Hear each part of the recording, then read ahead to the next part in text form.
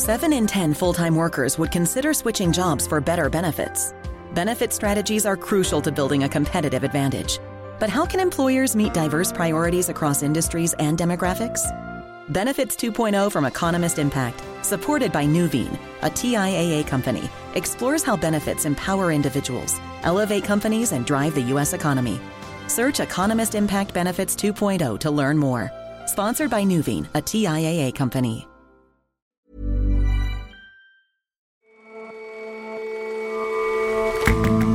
Hello and welcome to The Intelligence from The Economist. In New York, I'm your host, John Fassman.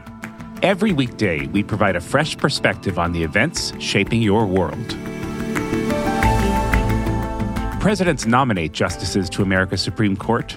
The Senate gets to advise and consent, which means subjecting the nominee to a public grilling. This week in the hot seat, President Joe Biden's nominee, Ketanji Brown Jackson. And this is Hollywood's biggest weekend of the year, the Oscars. Over nearly a century, the ceremony has evolved from a small gathering at a hotel to a huge global spectacle. The role of the host has also evolved. Our critic reviews MCs gone by and awards an Oscar of his own for Worst Host Ever.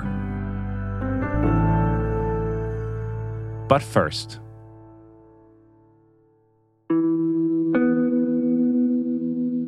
President Vladimir Putin expected a quick victory when Russia invaded Ukraine. He was wrong. The capital, Kyiv, remains in Ukrainian hands. Russia's efforts to build a land bridge from Crimea to the eastern Donbas region have stalled. And Russian forces have met stiff resistance in Kharkiv, Ukraine's second largest city and the closest to the Russian border. That's one way to understand this first month of the war, through cities taken or territory defended. Another is by actually living through it. Hey, how's it going? My legs and arms are still attached to my body and my family is alive. My flat is not destroyed. I guess those are my priorities now. Since the war began, we've been bringing you updates from Dmytro, a 27-year-old living in Kharkiv. He's been speaking daily with one of the show's editors, Kim Gittleson, since February 24th. In prior updates, he's told us about how strange it was to wake up one morning to shelling and tanks in the streets. He's told us why he decided to stay in Kharkiv with his mother, and their attempts to distribute food and medicine to the city's older residents. Here's what the past 2 weeks of the war have been like for him. Met a bunch of old people today, got hugged a lot. They all live on the 10th floor or higher, and all the elevators in the whole city are disabled. I don't even know how they get themselves up there. They can hardly walk. I guess someone posted my contact number or something, because even though I only deliver food in my district, old people all around the city call me now almost every day and ask for some medicine. And I have no idea how to get it because pharmacies are almost empty. Since the war began, I've settled into a routine. I wake up and send Dmitry a voice message. Hey, how's it going? What's left unsaid? I hope you're still alive. Just now our weekend routine, just seeing how you are and how it's going. It's heartbreaking that people are calling asking for medicine and you can't get it. Hey, yeah. I keep hearing that Kharkiv is getting humanitarian aid constantly. Like, today we received 13 wagons and 7 trucks of food, medicine, and other stuff. And there are about 40 locations in the city where you can get it. But as far as I can see, it's not that easy to receive it.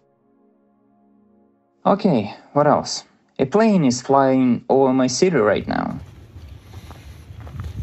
We dug up dead bodies from under the rubble from yesterday's bombing. A shell hit a 2-story building, residential area, of course. You know, the thought, hey, that's not a military building, that's a war crime, doesn't even cross my mind anymore.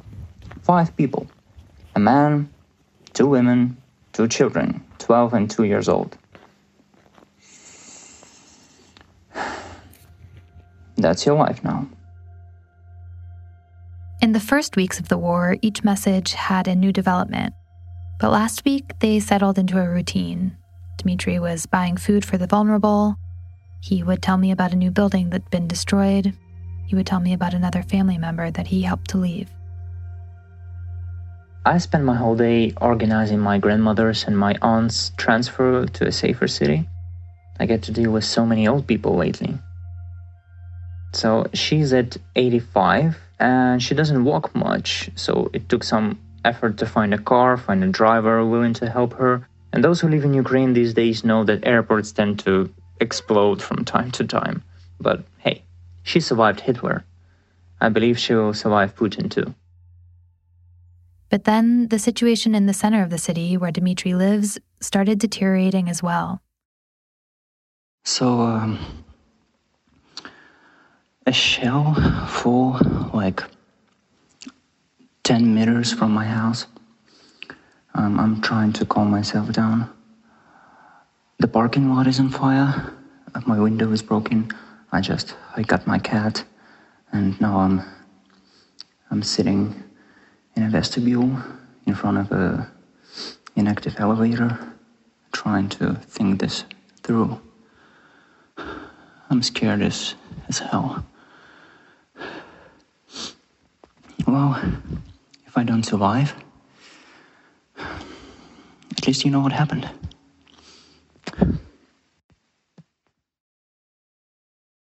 Okay, so it's been like half an hour since that hit. I'm more or less calmed down.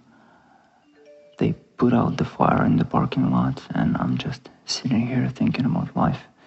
If I made a mistake staying here. My cat is okay. My laptop is okay. Yeah.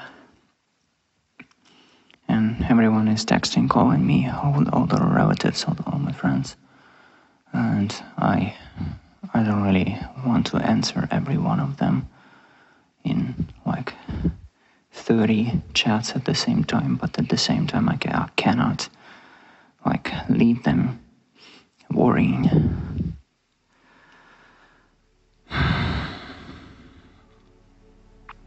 This is so messed up.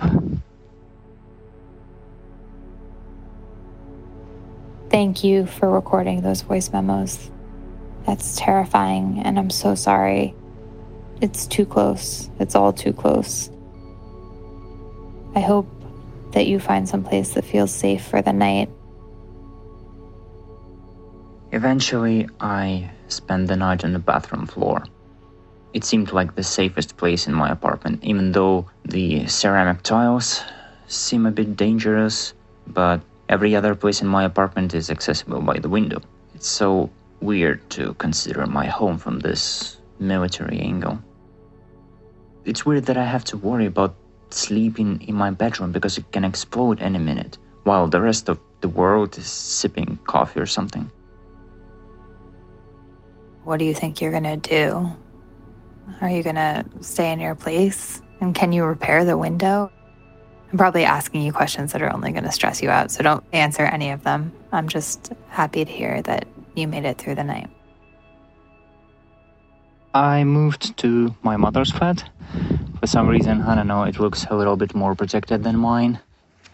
Now that I've calmed down, I guess I decided to stay in Kharkiv anyway, because right after that hit, I was a little bit stressed out, and I don't know, my father almost convinced me to leave the city. But, well, my mother wasn't convinced. At least a rocket didn't hit her house, but it was close. A lot of the windows in her house were broken. And yeah, one of those malls right next to my house is, well, it's not there anymore. It's in ruins. Even after all of that, Dmitry stayed in Kharkiv at his mom's throughout the week and into the weekend. She just didn't want to leave. It's getting scarier and scarier every day. Like, for example, yesterday, I've heard a plane drop a bomb or something. It wasn't that close.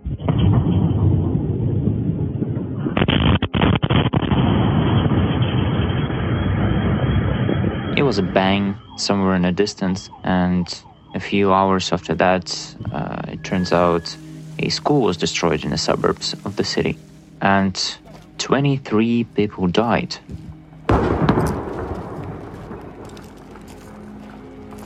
For me, it was just a bang somewhere in the distance. There are a lot of bangs like that.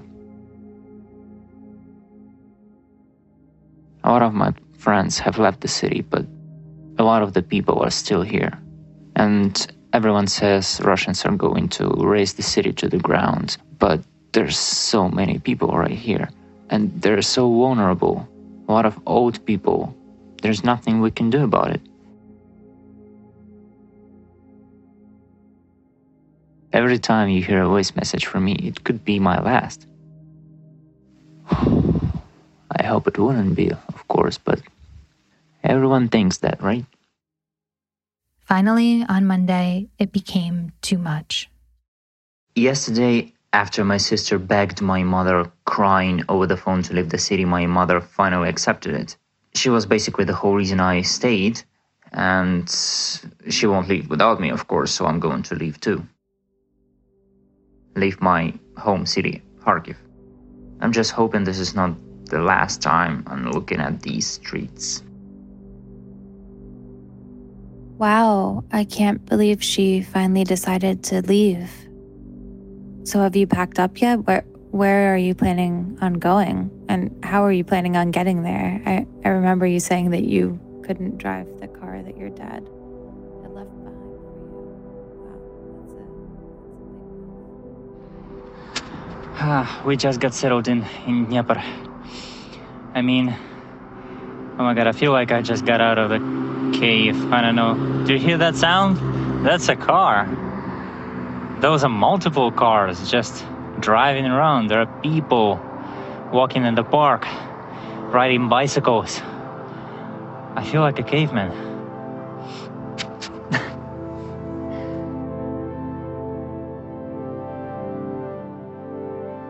We'll continue to keep in touch with Dmytro, and you can find all of our coverage of the war at economist.com/Ukraine-crisis.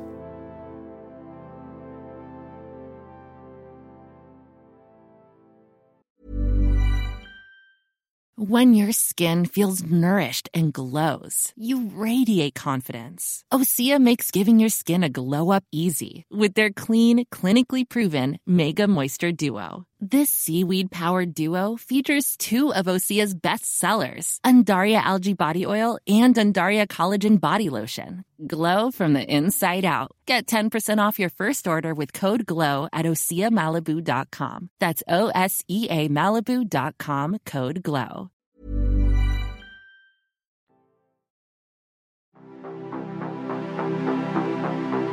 This week, members of the Senate Judiciary Committee have interrogated Ketanji Brown Jackson, President Joe Biden's Supreme Court nominee. If the full Senate votes to confirm her, she will become the first African-American woman to sit on America's highest court. She would also be the first justice ever to have served as a federal public defender. What I would hope to bring to the Supreme Court is very similar to what 115 other justices have brought, which is their life experiences, their perspectives. And mine include being a trial judge, being an appellate judge, being a public defender, in addition to my being a Black woman. Supreme Court justices serve for life and make some of the most consequential decisions in American politics. No wonder, then, that nominees go through such an intense process. Judge Jackson took questions from the Judiciary Committee for 2 very long days. Between Tuesday and Wednesday, she clocked 23 and a half hours in the nominee's chair. In contrast to the hearings for Donald Trump's 3 appointees, this one lacks a particularly fraught political context. There was no sudden death of a justice, no seat held open for over a year to deny a president an appointment, no explosive charges that a nominee had committed sexual assault as a teenager, and no rush right before an election to replace a liberal icon with a young conservative judge. Stephen Mazie is the Economist courts correspondent. This time, we have an orderly announced retirement of Justice Stephen Breyer and a well-credentialed and controversy-free nominee appointed to replace him. And maybe most importantly, there are no prospects this time for any meaningful ideological change that would alter the balance of the court. Perhaps for this reason, many senators treated Judge Jackson with respect, even on the Republican side of the aisle, and asked conventional questions about her judicial approach and her views on major cases. But a handful of Republican senators did bring out their knives for Judge Jackson. Steve, when we talked before about Judge Jackson's nomination, you told us that she was unanimously confirmed to her lower court seat. I wonder why such a hostile reception now? Yes, this was her fourth time in the nominee's seat. There was very little drama for her first three confirmations to the U.S. Sentencing Commission and to two lower courts, but this time was different. Senate hearings for Supreme Court nominees are intended to establish what kind of justice these individuals are going to be. It's the senators' first and last and only chance to vet nominees before they get a lifetime appointment to be one of 9 individuals wielding nearly untrammeled judicial power over 330 million people. It's a strange mix of oral examination, character assessment, senators holding forth on whatever they choose to hold forth about, and constitutional law seminar with a distinct undertone of hazing. Tough questions are common, skeptical questions are common, but this week some senators have used Jackson's hearing as an opportunity to berate her. This is uncommon. The main substantive charge was that she was soft on crime, with 2 lines of attack. One zeroed in on her role as a public defender when Judge Jackson helped defend some detainees at Guantanamo Bay. And a couple of senators, especially Josh Hawley of Missouri and Ted Cruz of Texas, made much of what they characterized quite misleadingly but relentlessly as Judge Jackson's purported soft spot for child pornographers, judging by the prison sentences she gave to several defendants. But neither of these matters has much of anything to do with the job Judge Jackson would perform on the Supreme Court, as it's simply not a justice's job to sentence criminals or to defend them. And did senators explore other areas too? Yes, they did.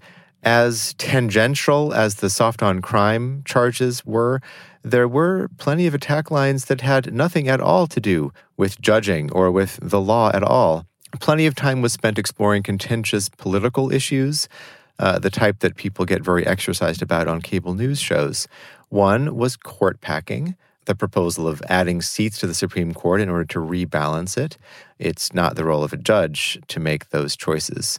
The matter of critical race theory was brought up repeatedly, a theory that Jackson has no particular relationship with and has no bearing on a judge's job.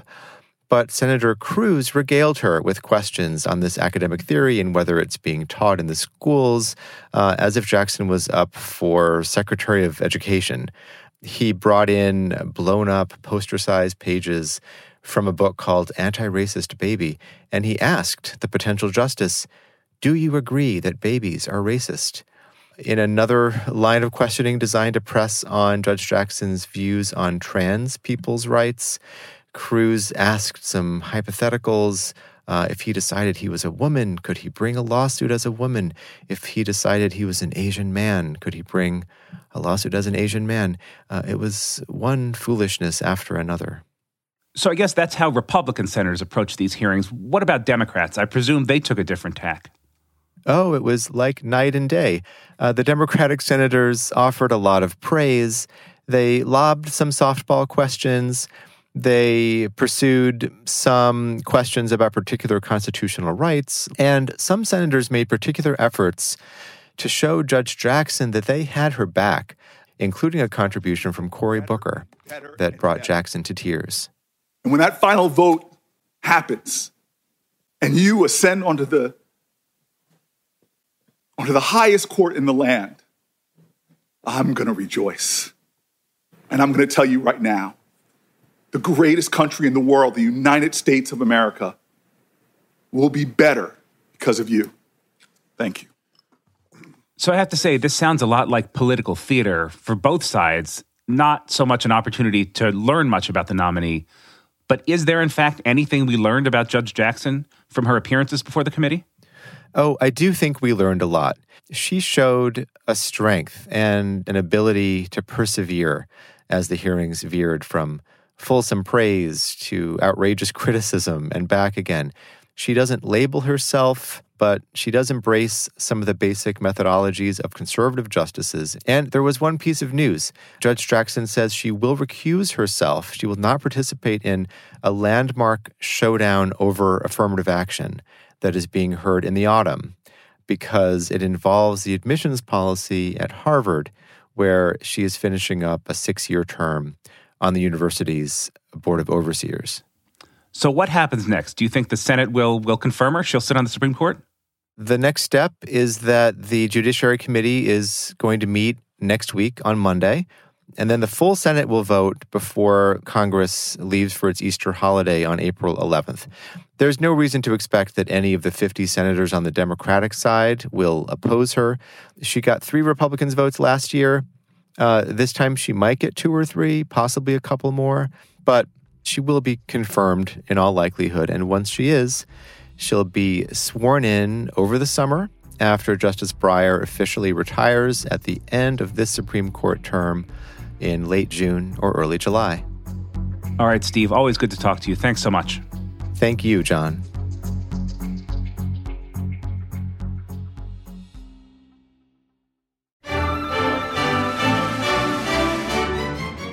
This weekend, once again, we welcome one of the biggest nights in Hollywood with the Oscars.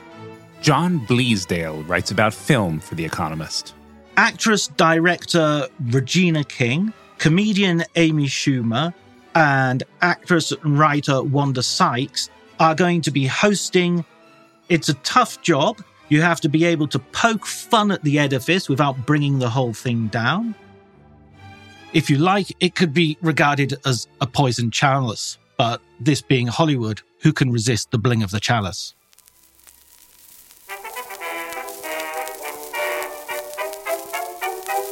The first Academy Awards was a relatively simple affair. It took place in May 1929. All the winners had already been announced, and the ceremony took place in the Roosevelt Hotel in Hollywood with a mere 270 people attending. Douglas Fairbanks, the swashbuckling actor who had made his name in films such as Robin Hood and Zorro, announced the lucky winners in a ceremony which took all of 15 minutes. Over time, suspense has been produced by keeping the names of the winners a mystery. The running time of the ceremony has stretched from 15 minutes to 3 hours. The Academy of Motion Picture Arts and Sciences 25th Annual Academy Awards. And with 1953, you had the first televised Academy Awards, and that meant that the whole affair went from an industry shindig to an internationally reported news event. A little bit of nostalgia and memory, something like 42nd Street and Broadway. Here are the stands. The host is responsible for holding all of this together, but they're also responsible for giving a kind of State of the Union address on all matters Hollywood. There have been some spectacular successes among the Oscar hosts, including regulars such as Jerry Lewis and Bob Hope.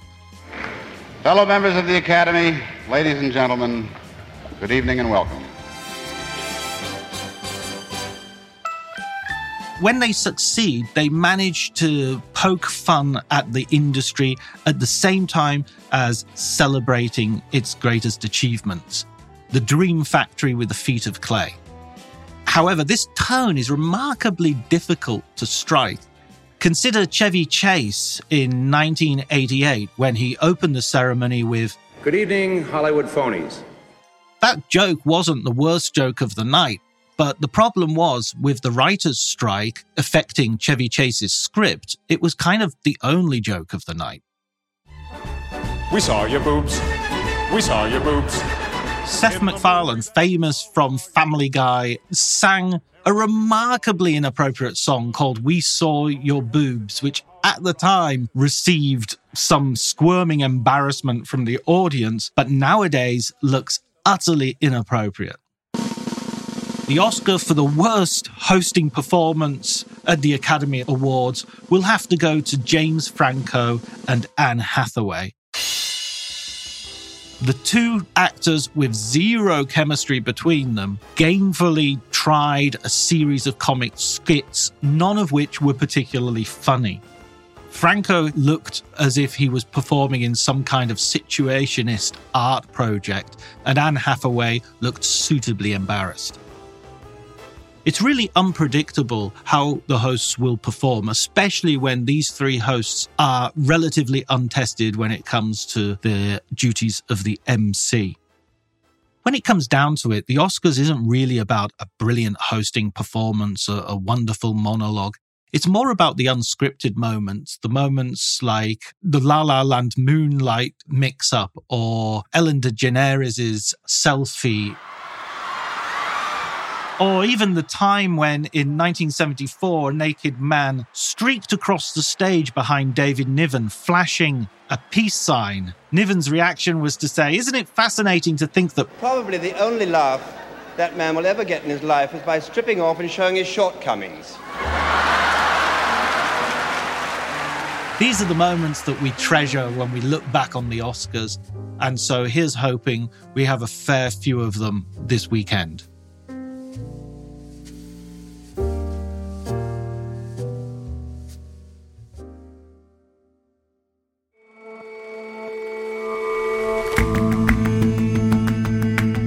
That's all for this episode of The Intelligence. The show's editors this week are Kim Gittleson, Marguerite Howell, and Chris Impey. Our sound engineer is Will Rowe, with extra help from Saul Rivers.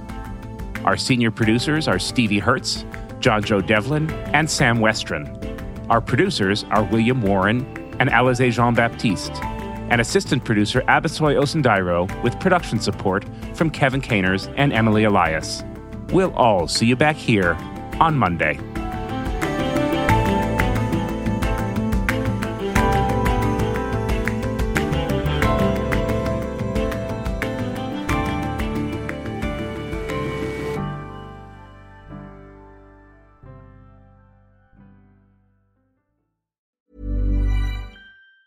Planning for your next trip? Elevate your travel style with Quince. Quince has all the jet-setting essentials you'll want for your next getaway, like European linen, premium luggage options, buttery soft Italian leather bags, and so much more. And it's all priced at 50 to 80% less than similar brands. Plus, Quince only works with factories that use safe and ethical manufacturing practices. Pack your bags with high-quality essentials you'll be wearing for vacations to come with Quince. Go to quince.com/trip for free shipping and 365-day returns.